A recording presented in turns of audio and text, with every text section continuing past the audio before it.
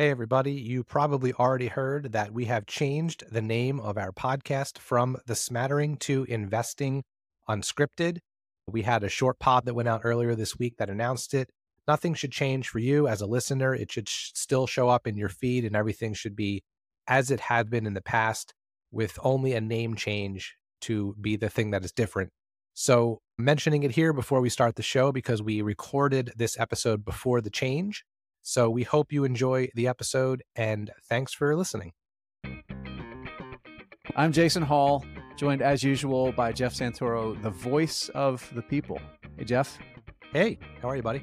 I'm good. I'm pretty excited. My favorite college football team's doing pretty good. They got a big game. A lot of people are going to be listening to this podcast while I'm watching that game. And we've got a very special guest that's joining us this week.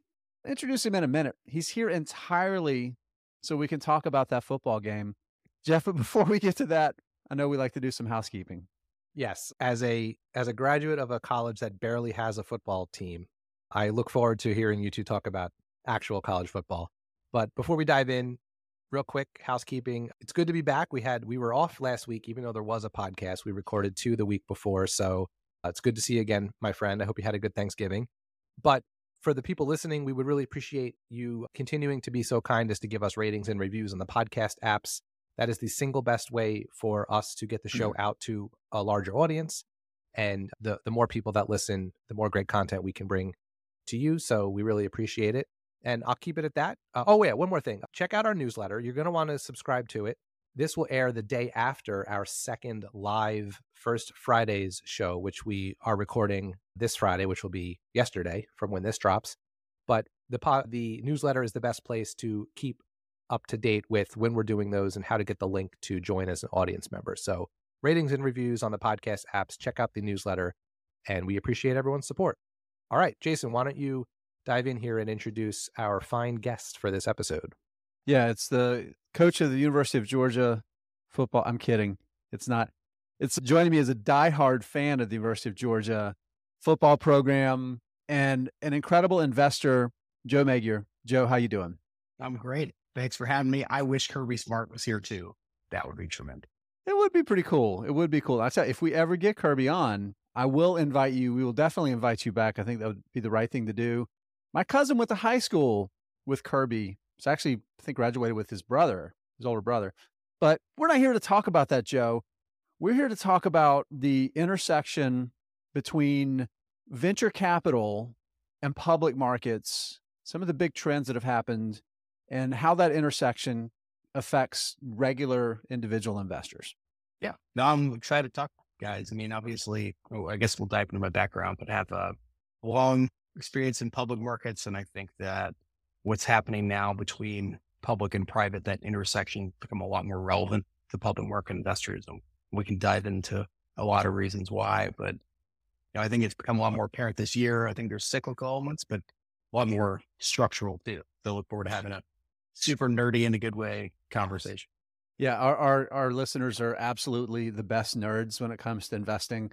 And I think this is going to be right up a lot of people's alley, and they're going to really get a lot out of it. So let's finish laying that foundation with your background, where you started, how you transitioned away from public markets is kind of your focus, and in looking more in venture capital, now running your own show there, and what you're seeing and how that's influencing your view. Cool. Well, I'll try and keep the life story portion here really, really tight, like fun size Snickers. But I got investing really young, started reading Motley Fool columns when I was a teenager, like back when it was in the newspaper, and became super engaged on the discussion boards.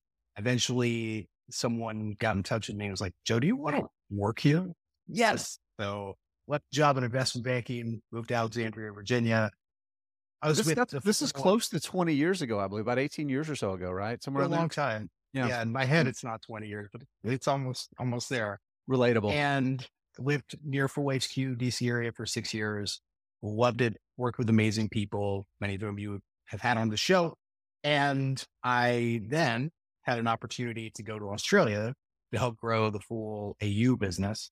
Living abroad was never really part of my life plan through, call it my 20s, but I did I did have this aspiration to expand my horizons as an investor because I've kind of grown up doing US mid-large cap stocks. And obviously you can do very well owning those.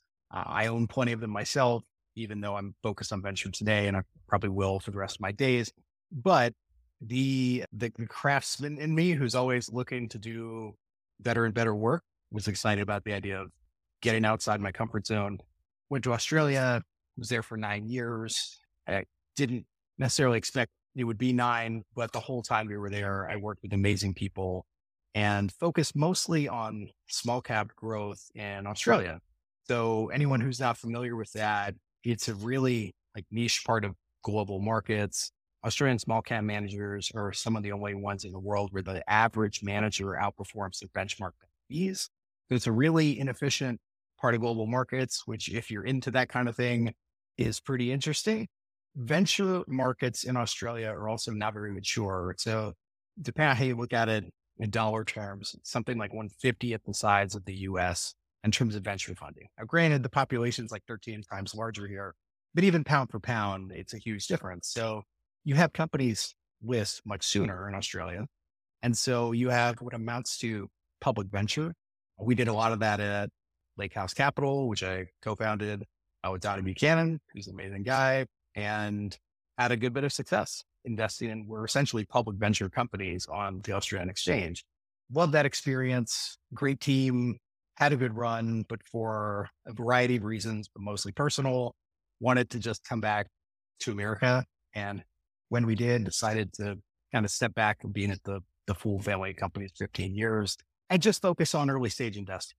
So to kind of get to like, what I'm doing, initially I came back, and I guess a good question was like, why early stage to begin with? So, initially started looking at, to step back even further, I should, because this is a show where people are mostly looking at public markets, talking about early stage venture capital. So these are startups that, and the ones I'm focused on are technology, heavily software company, technology enabled. These are companies that are growing very, very quickly. They are very, very small.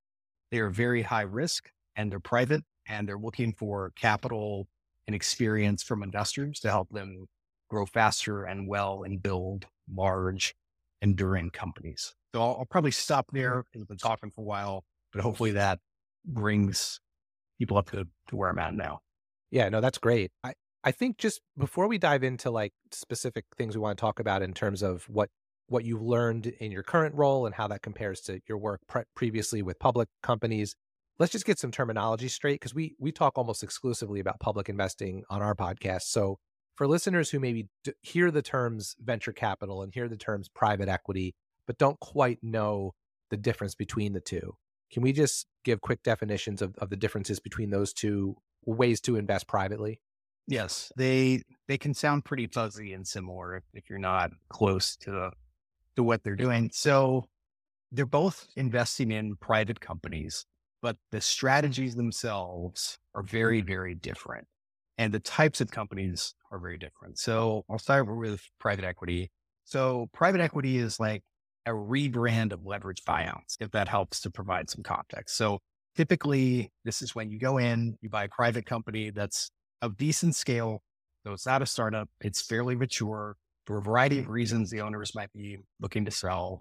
Company is probably somewhat undermanaged, and the new buyer, a private equity firm, thinks they can come in, reduce costs, maybe introduce some revenue synergies. Private equity people are like the ultimate synergy people, enhance the value of the business. They acquire it by using mostly funding the acquisition through a lot of debt. In 3-4 years, they can go and sell the business on to another buyer, and having grown sales, cut costs, they get a really good return. So that's kind of private equity in a nutshell. Corporate flipping. Yes. And where it's very different from venture is private equity firms will have like super concentrated portfolios, and they are extremely protective of downside. So to them, having a total loss on a single investment would be maybe not catastrophic to fund returns, but crippling. So, there's serious downside protection, again, because they'll use massive amounts of debt to fund the acquisitions they make. So they need to be very conscious of that. Venture capital is investing in companies that are private, much younger, super fast growing.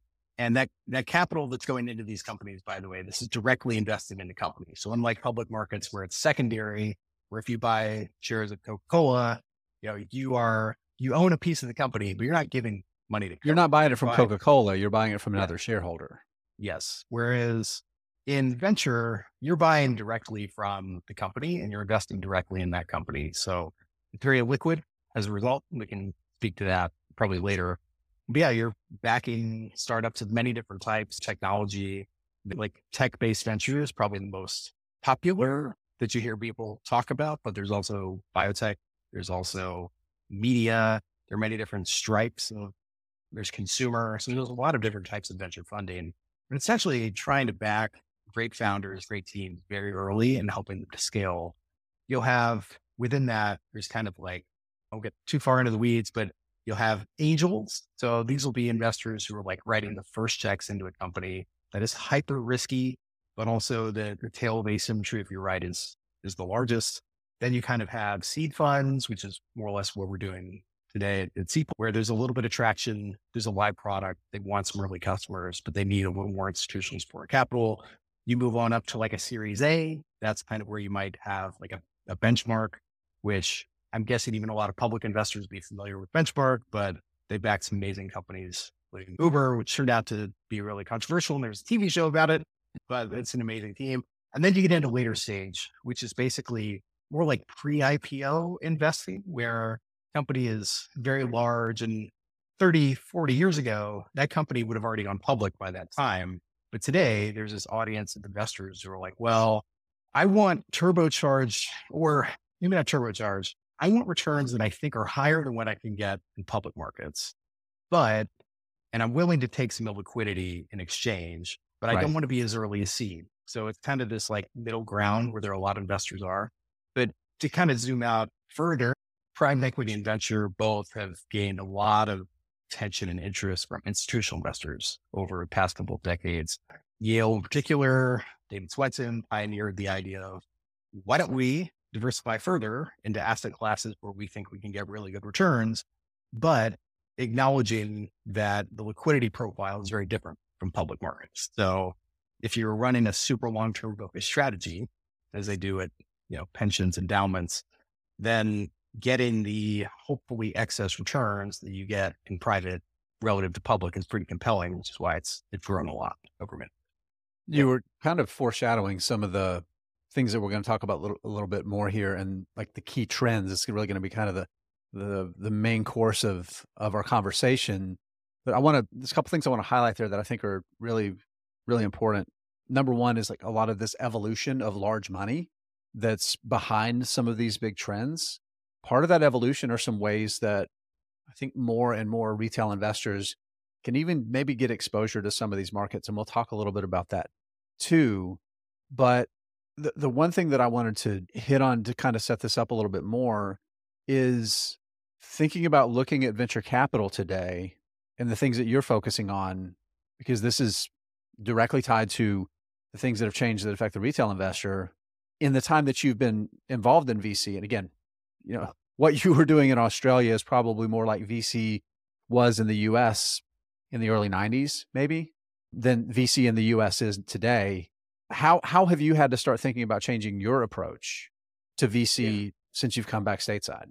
Yeah, it's a good question. So for me, like what I'm doing now is when I thought hard about where I wanted to focus, it was where can I get maximum asymmetry and have a lot of fun doing it with the skill set that I have and being grounded about that. And so for me, that was kind of seed, which is, like I said earlier, live product, early traction, maybe a couple 100,000 in revenue annualized or on up, but something to work with. I'm not that guy who can look at a startup, like look a founder in the eyes and be like, this guy's the next Elon. Maybe there are other VCs who can do that well. I don't think I'm one of them. We could take that a couple of ways, by the way. Well, an investor, it's a pretty clear, you want to find those guys. But I, try to play to my strengths. And I'd say at my core, I'm a really good business analyst and conceptualizing business models. I think if I had an investing superpower, it would be that. So I try to go to a place where I can do that. And a lot of my work is geared around trying to wrap my head around what the current economics of the business are today, and visualizing what they could be, and having the public market background helps kind of inform what the end of some of these movies could look like. Because I've seen the ending of a lot of these movies. But, and I guess the other things I'd say are similar are, they're very process driven. So a lot of people at kind of stage I'm at, it's a little, I won't say shoot from the hip, but it'll be all more narrative driven. And I'm not necessarily narrative driven. And it's not a judgment. It's just not how I operate. But I try to be very checklist driven, be very, I won't say regimented, but I'd say very focused and not cutting corners on a specific process that I run. I won't get into all that. What I will say is different, is probably the biggest thing is just sourcing. So in public markets, the same, like all the companies are just sitting right there waiting for you to find them. And they're just right there in public, and you can find all their historical financials. You can use free screening tool to find, you can search on different parameters for the kinds of companies you want. And in public markets, it's less about the top of the funnel and sourcing, and it's more about your strategy and selection and portfolio construction, I would say, as far as like adding value and choosing the part of the market you want to be in the first place. With venture, sourcing is crucial. It's huge. It's huge. It's a key part because did we just coin a term? We did. I like it. It's great deals don't just land on your doorstep. Your network doesn't build itself. You need to get out. You need to talk to founders. You need to meet them. You need to be super proactive and engaged and building out a network of like-minded investors that you can share deal flow with. Conferences are nice, but it's networking, it's talking, it's a lot of coffees, it's exploring, it's talking to accelerators, just being super extroverted and getting out and finding opportunities before other people find them. Because, if you're at the stage where I'm focused, these are not companies that anybody on the show would have heard of. I mean, maybe, but probably not. They're still much, much too early for that. And so that's the biggest difference. I think the other would be probably, and there are many, but information. So again, you've got audited financials with public companies, years of operating history. In early stage venture, that all goes out the window. Like nobody has audited financials. If they've got a couple of years of financials, they're like, wow, it's a lot to work with. So it's a lot harder. There's a lot less information. But one thing I will say that it's positive and that I actually is really helpful compared to public markets is there's no real question like material non-public information or inside information, because you're talking to private companies about a private transaction. So I can talk to a founder, like, what is your current cash? Who do you have in trials right now? What might those deals come through as? Whereas in public markets, I would literally train my analysts to not ask those questions of management teams, because that'd be material. You box yourself out immediately. Yes. So I found that to be, kind of like when Mario gets a star and he's like kicks off, he's running really fast. That was, and now that music is playing in my head right now. Yeah, look, I could go on, but I'd say those are probably the biggest differences. And of course, from a research standpoint, I'd say liquidity and risk are at the meta level, the biggest things, but we can get to that. So I just have a quick follow-up to everything you just said. I always imagined that in venture capital, there would be a lot of companies that need funding sort of knocking down your door and trying to pitch to you why you should invest in them. But you seem to intimate that there's a lot of you going out and finding the right deals. Is that simply because if there is a truly great idea out there, you want to be the one who gets to it before someone else? Or is there a lot of you're just getting cold calls by this guy who's got this product and this woman who's got that product trying to get you to invest? Like, how does that dynamic work? No, you're right. There's a lot of cold inbound. I get cold inbound every day. I welcome that. If you're a founder out there, unlikely, but if you are and you want to get in touch, please do. But I know this podcast that could use some funding, but we can talk about it. We can talk about that. We'll talk about that online. Yeah. All right. Yeah. I get a lot of cold inbound and I look at all those, and it's a mix. Like the more established your brand, the more volume you're going to get on inbound and the higher quality, to be blunt, of deals coming in. I mean, there's this interesting thing with asymmetry around deal flow where, the old Groucho Marx line, like, I don't want to be a member of a club that would have me as a member. I'm butchering it, but you get the gist of it. There's a little bit of that in venture. And so sometimes I would say like the percentage of cold inbound contacts I get from founders where I take a meeting is pretty low. I'm being really candid relative to if I get a warm referral from an investor I know the similar strategy and they know what my tastes look like. That would be much, much higher probability. But then on the outbound, yeah, to your point, it's frankly, it's just hustle. And sometimes you see something and think this could be a really good fit with what I'm trying to do. And I'd like to be a part of it. And those kinds of opportunities that tend to be more competitive, they're usually not just going to like fall in your lap.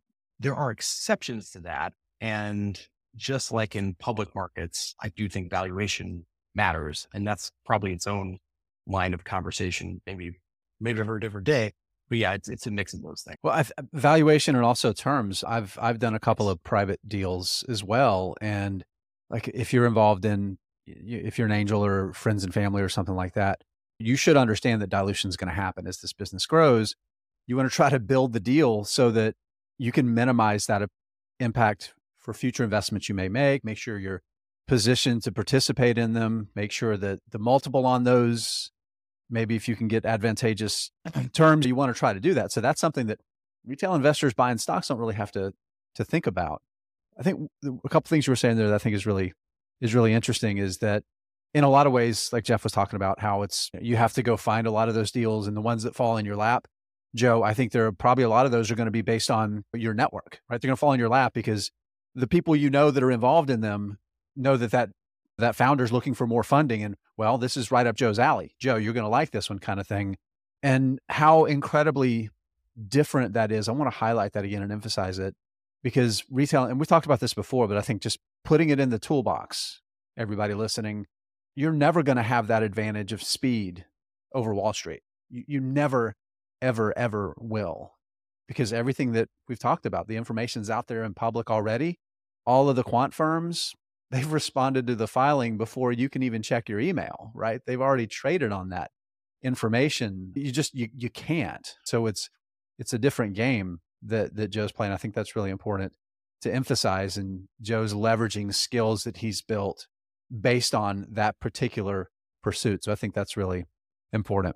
Joe, let's transition over talking about IPOs. So again, you're a venture capital investor. Your payoff, ideally, is that IPO, right? The dream. That's the dream. That's the big right? outcome. Yes. That's how you turn the donkey into a unicorn is you invest early and eventually the company goes public. You're able to take a portion or all of your seed investment that you made when it goes public. You can exit, right? You can exit however you choose to and you win. You take that multiple and then you go find another 5, 10, 20. You put that money back to work and you wash, rinse, and repeat. Let's talk about, so we kind of laid some groundwork for that. Let's talk about how that's changed from venture through IPO.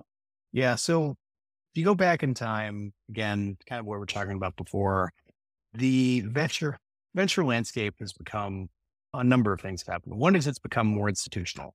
So frankly, there's just a lot more capital that's gone into venture, particularly at the later stage. There are investors who want that kind of extra oomph in their returns, but that hopefully they'll get liquidity around sooner rather than later.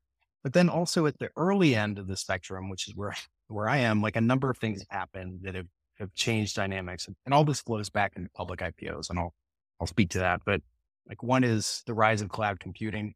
So it is much easier and cheaper to start a startup today and get traction than it was before, which means you need less capital and funding, which means there's room for smaller and smaller funds, including mine, to step in and add value. So that has changed dynamics quite a bit.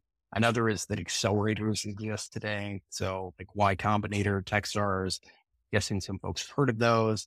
They have put a lot more clout in the hands of founders, partly by getting the better valuations. And I won't get too far into that, but helping them to command better valuations, drive more demand for what they're doing, and also help founders be better equipped to go on and create value. Another is just there are tools to help smaller funds exist, like AngelList, which is what I use for all my back office. But being really honest, 10, maybe even 10 years ago, I don't know that the tools would exist for a fund of my size, which is very small boutique, to really operate independently. But because there are now tons of automated tools and systems out there that allows for this. So both at the smaller end and at the very big ends of town within venture, there's more capital and there's more institutionalization of the asset class. Where that comes into play for public investors is that companies are just staying private for much, much longer. And they're doing that because regulatory burdens have gone up over time in public markets. Compliance burdens have gone up. Costs have gone up as well. And, you guys, this is like a very long-term oriented show. The reality is most investors are not long-term oriented. They're very focused on short-term results. Analysts are compensated on quarterly price target, or earnings estimates and your accuracy. So it's not a shock that that founders want to delay going public for as long as they reasonably can, because they don't see a lot of appeal into being public. So in a long-term sense, you have companies that are just trying to defer this for as long as possible. So if you take Stripe, I want to say Stripe is now a 13-year-old company, and it's still, it might go public next year, but this is a business that raised over $8 billion in capital and is still private. Like that is mind blowing. Whereas if you go back in time, Amazon IPO'd with a market cap of a bit over 400 million. Right. I think they raised less than $100 million in their IPO. Yeah. I mean, that Netflix probably raised 60 million in its IPO 6 or 7 years later. Yeah. And at the time, there wasn't a venture ecosystem to support that. And going public that early made sense from a commercial standpoint. Today it doesn't. Then you'll have something like an Uber list when Uber listens an $80 billion valuation, and I think to frame the relevance here to public market investors, you kind of think of it along these lines, like someone coming and investing in Amazon at the IPO, they have made from then to now a ballpark like 3,500x on their return. Pretty awesome. Like epic win. You would have turned 30 grand into like 100 million, like epic win.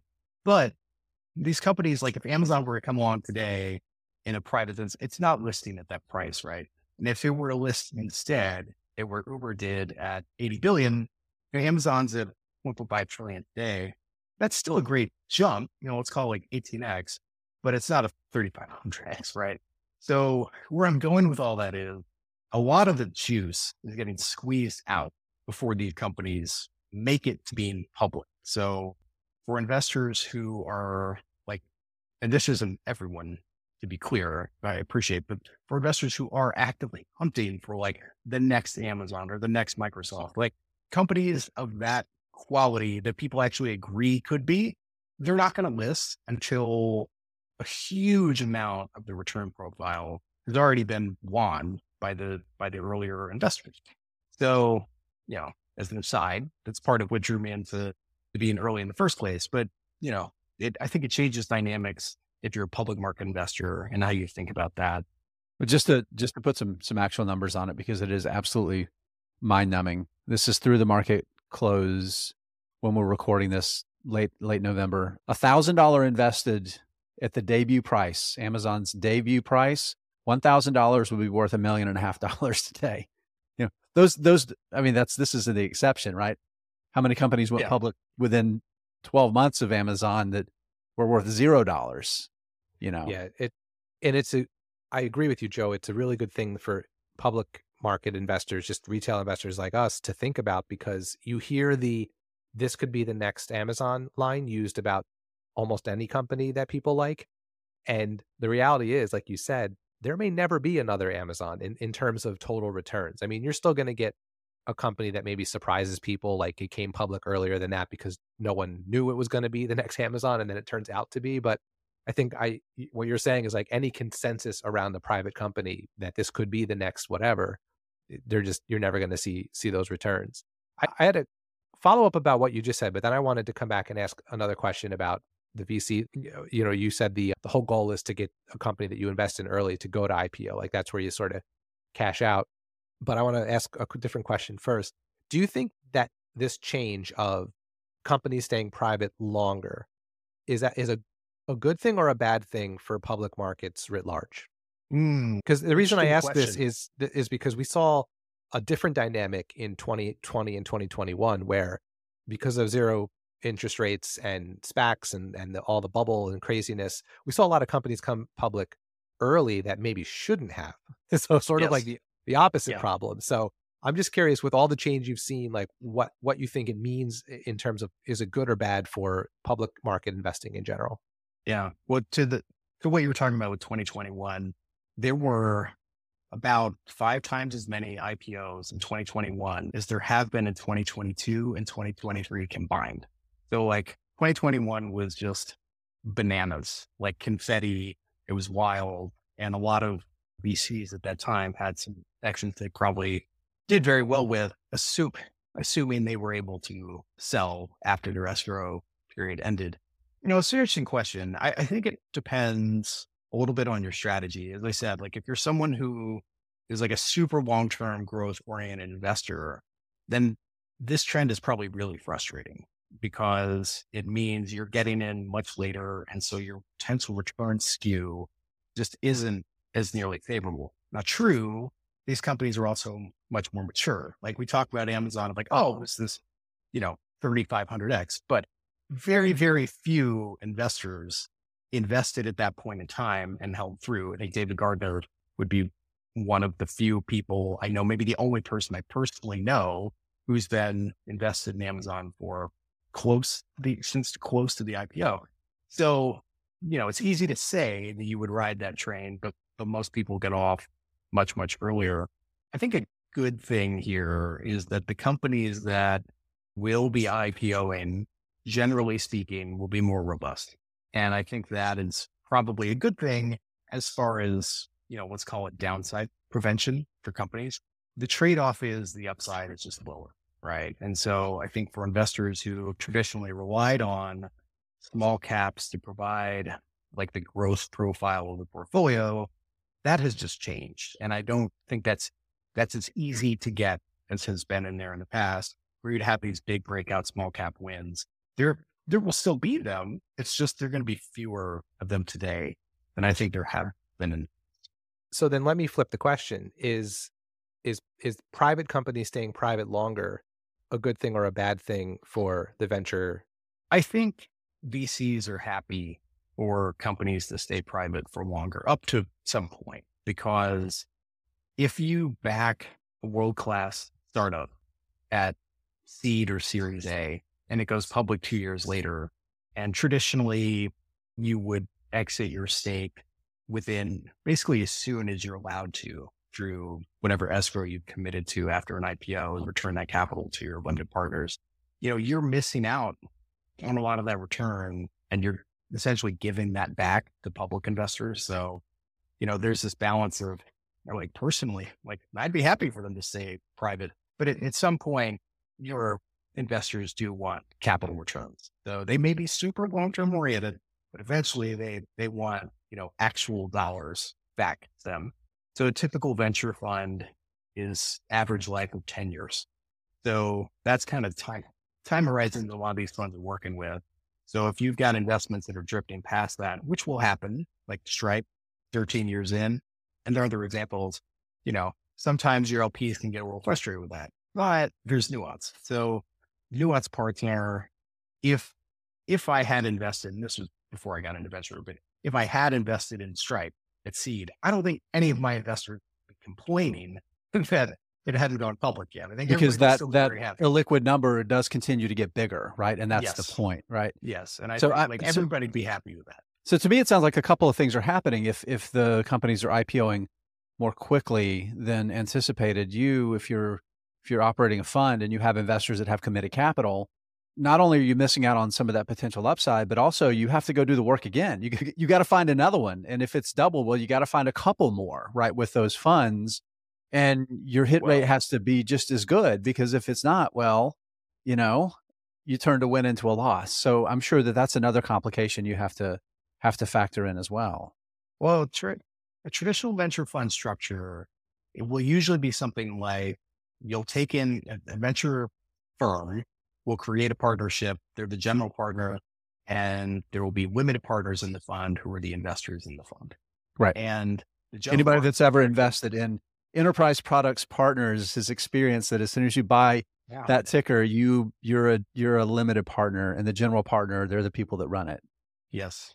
So capital comes in, and venture, you would take traditionally roughly 4 years to put that money to work in initial investments in companies, and then also follow-on investments where you're kind of averaging up with the companies they scale, maybe using pro rata rights or using capital to help support them. And then ideally in years 7 through 10-ish, you're harvesting gains. And I should say the biggest wins are through IPOs, but acquisitions are usually where most wins happen in venture, though you're far more likely to get acquired than to IPO, which can still be a very handsome return for early investors. But where I'm going with that is that fund itself, after there's a big win, they distribute all the cash. By the time that happens, they would have already probably created a new fund that's come along. But yes, I think there is maybe not a constant state of reinvention, but there is this element of, each few years as a venture capitalist, you need to saddle up with a new fund, and you need to go out and find great new opportunities and balance that technology is changing, business models are changing, evolving. And, one strategy that worked for you at one point in time. I mean, if you go back and look at different stages of venture, there've been windows where biotech, life sciences, it can change a lot, and you have to stay fresh and current, which can be hard, but it's not. So other than a company you've invested in privately, either IPOing or being acquired, are there any other ways that investors get paid? Are those two the two kind of endpoints? Yes, but those are the main ways. But in practice, like if you become a limited partner in a fund, or if you make an angel investment, a direct investment into a startup, you should go in like eyes wide open of like, I'm not getting capital back on this until they sell the business, wind it up, and I get pennies on the dollar, or, shoot the moon, there's an IPO. However, there are some paths to getting liquidity that are becoming more common, and I actually think are going to contribute to this trend of like a lengthening amount of time the companies stay private. I think will contribute to them staying private for longer, which is that there's now more liquidity coming into secondaries in private markets, and particularly venture. So there are funds that are dedicated to buying stakes off of venture firms or venture funds. But it might be like, look, my fund was really early in Stripe. My investors, my LPs would like to get some capital back. I want to keep most of this, but I found a secondary fund or a family office, wealthy family, who wants to own a piece of the company. We don't want to sell our position. We can take some off the top.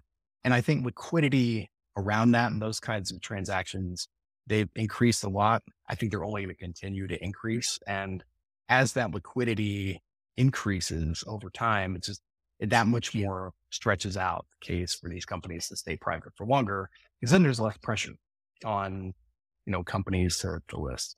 It's almost like it's evolving to the point where we're going to see secondary markets develop for the venture space, and it's going to just be like it's going to turn into the stock market for venture capital.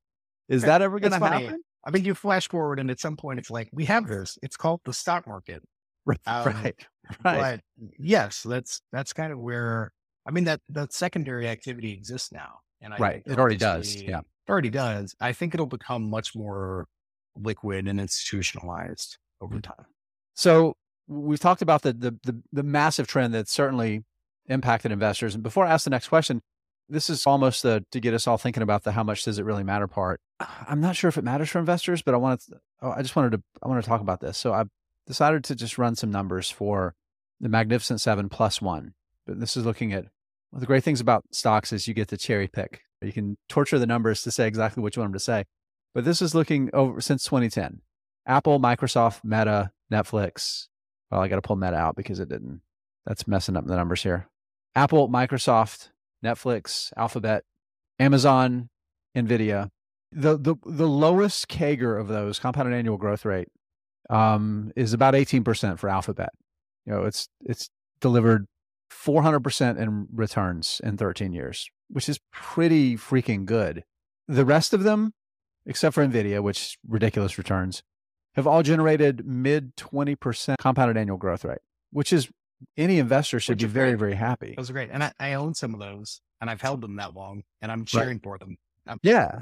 So none of these were tiny companies 13 years ago, I guess is my point. But so, maybe we could just end the episode right now. No, I'm kidding. But I do want to talk a little bit about the are there trends you think that might be reversing, going the other way?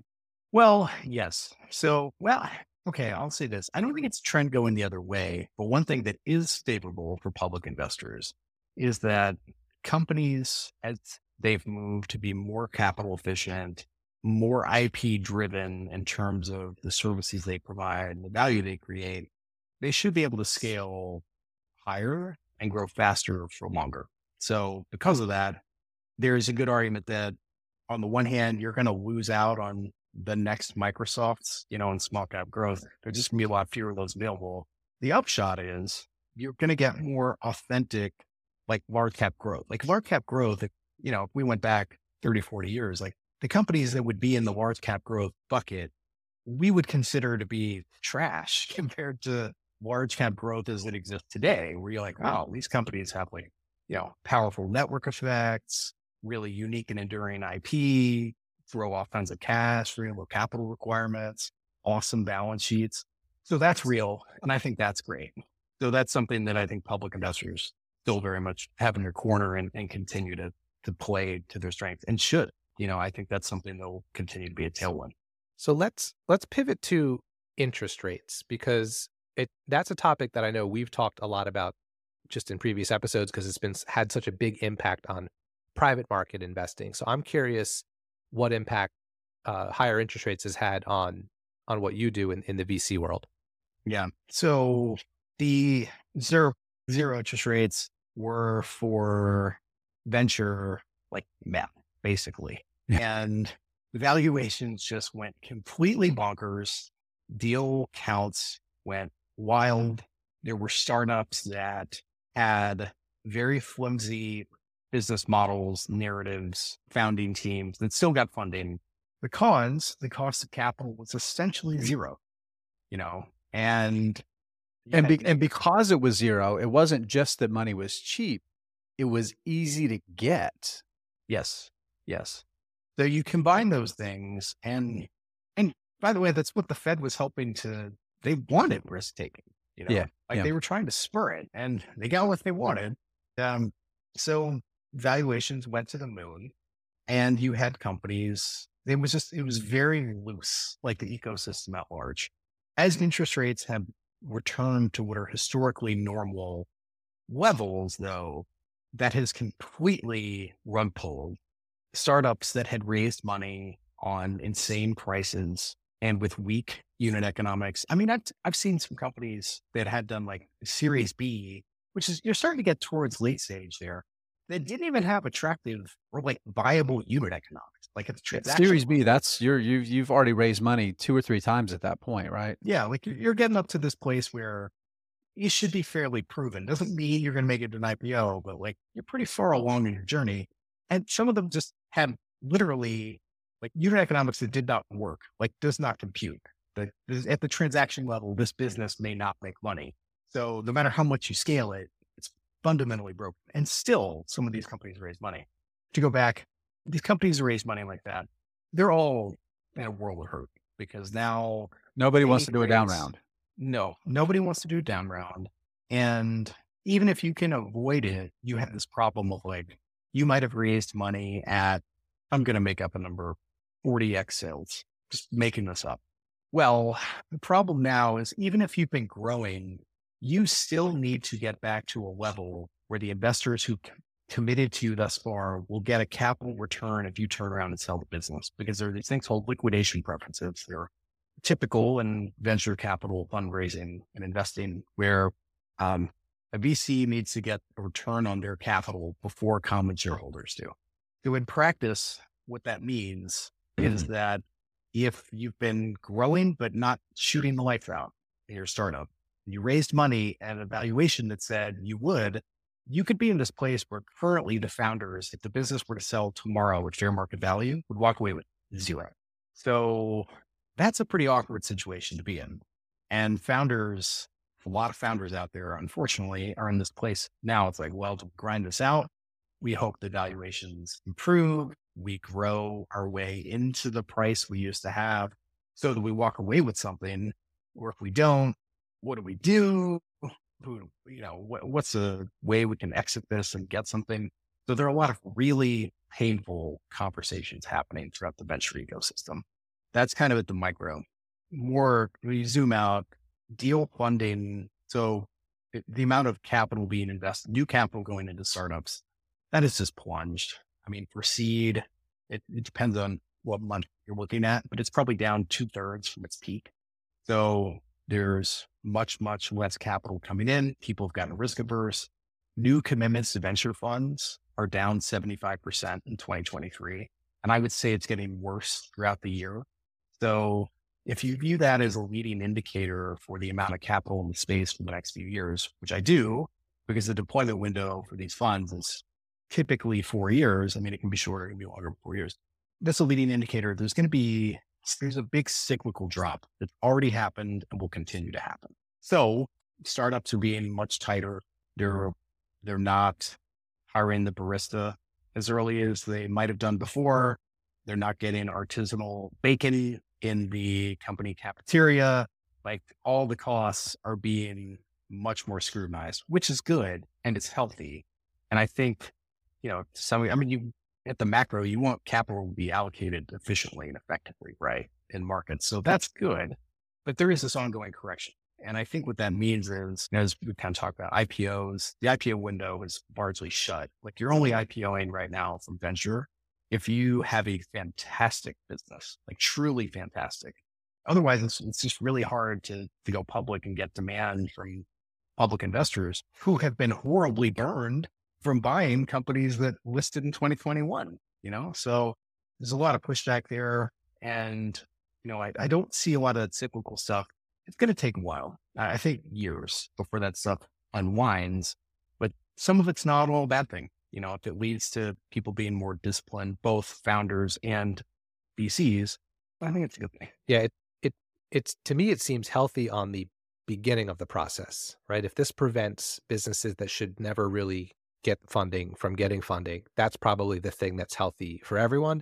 But you do have to, you have to feel a little bit for the people caught in the middle. Like you said, like the ones who had gone through Series B and now all of a sudden the funding dried up. You don't want to go to it. You don't want to do a down round. And now you're stuck in the middle, and it's kind of hard to blame them. They were just at the right or wrong place at the right or wrong time.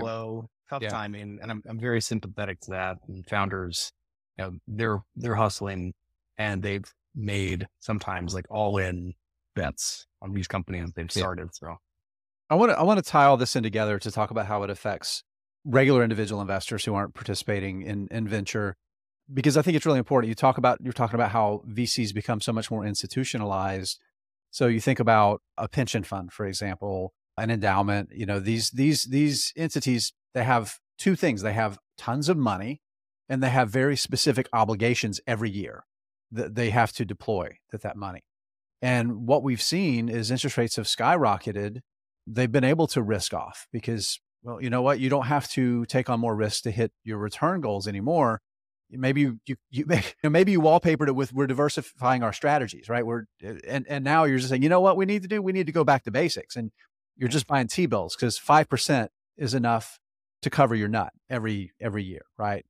And that's changed things. And I wrote about it, Jeff, in our newsletter, I think week before last, how there's a lot about this that I think makes me really optimistic.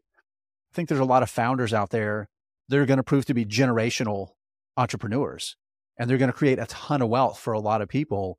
I was thinking about it from public markets perspective, because you got a lot of public companies that, well, guess what? They can't raise capital anymore. They can't afford to take on a ton of debt, and they have to tighten their belts, and they have to innovate, and pressure makes diamonds. And I think that that's what's going to be happening in the public space, and also in private markets for VC as well. I think the private equity guys are happy as pigs in shit right now because they're getting more calls from the institutional people looking to put money to work because they can make more money on the leverage side and to look for those distressed opportunities. So do you think that that's also creating more opportunity in VC as well for people like yourself that do have liquidity and you're looking for opportunities? Yes. Yes. Strongly. So if you, I mean, a simple way to think of it is Have money when nobody else does. well, yeah, exactly. I mean, the old cash is king.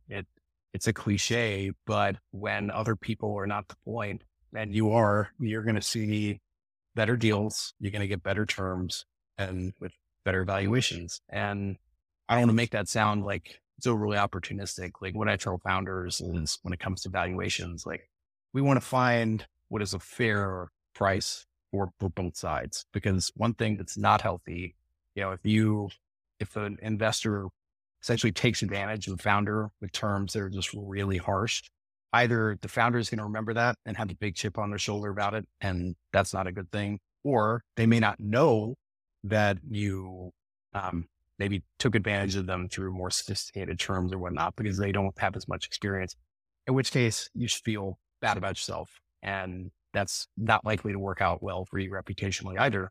And anyway, just to say, venture space where reputation matters a lot because a lot is referral based. There's a lot of networking.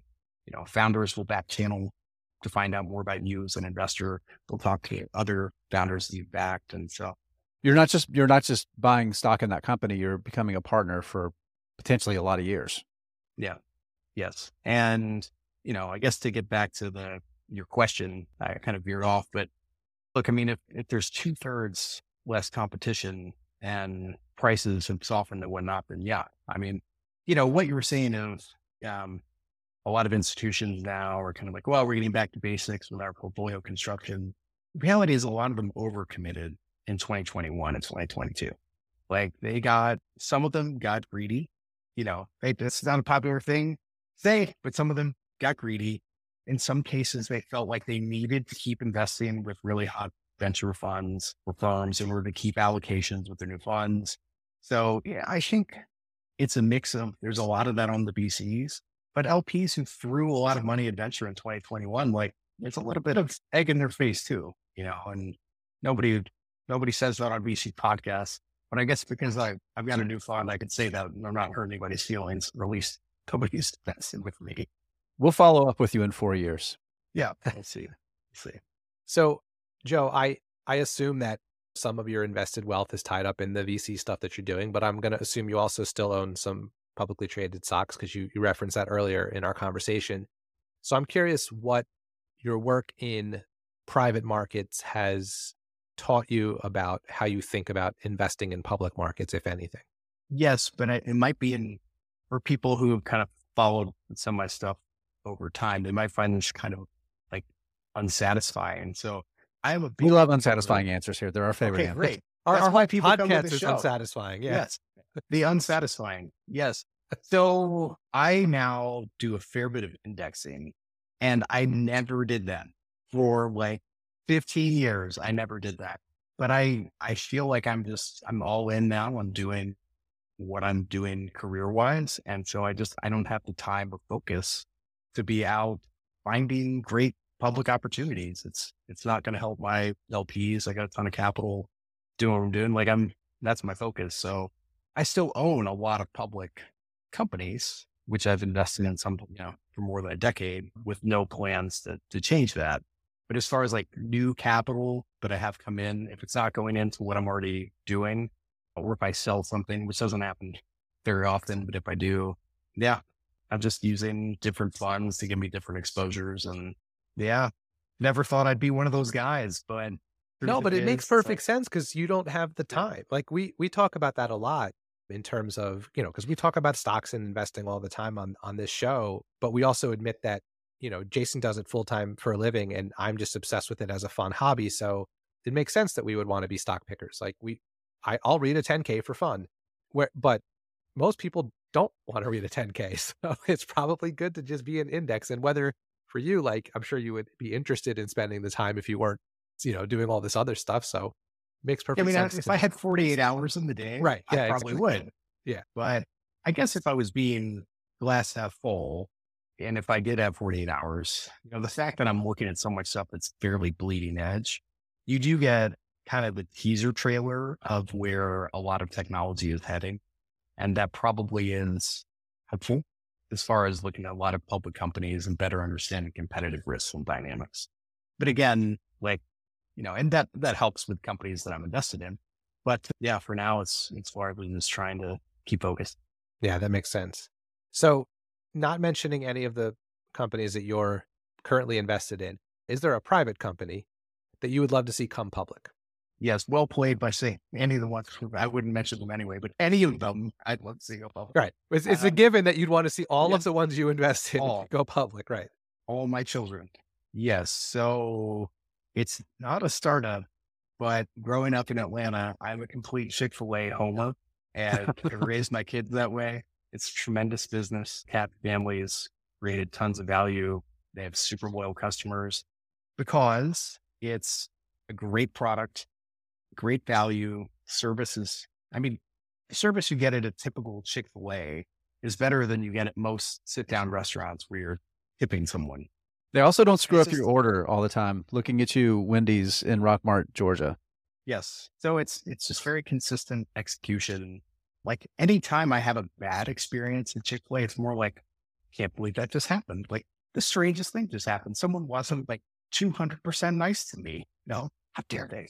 But they've just set such a high standard, and they have such an amazing culture. So it has nothing to do with startups, but super wonderful business that I admire, and I love the food. As far as startups go, ironically, 2021 kind of stuck forward so many IPOs. Yeah. That really most startups that were anywhere near being able to do an IPO, they did it in 2021.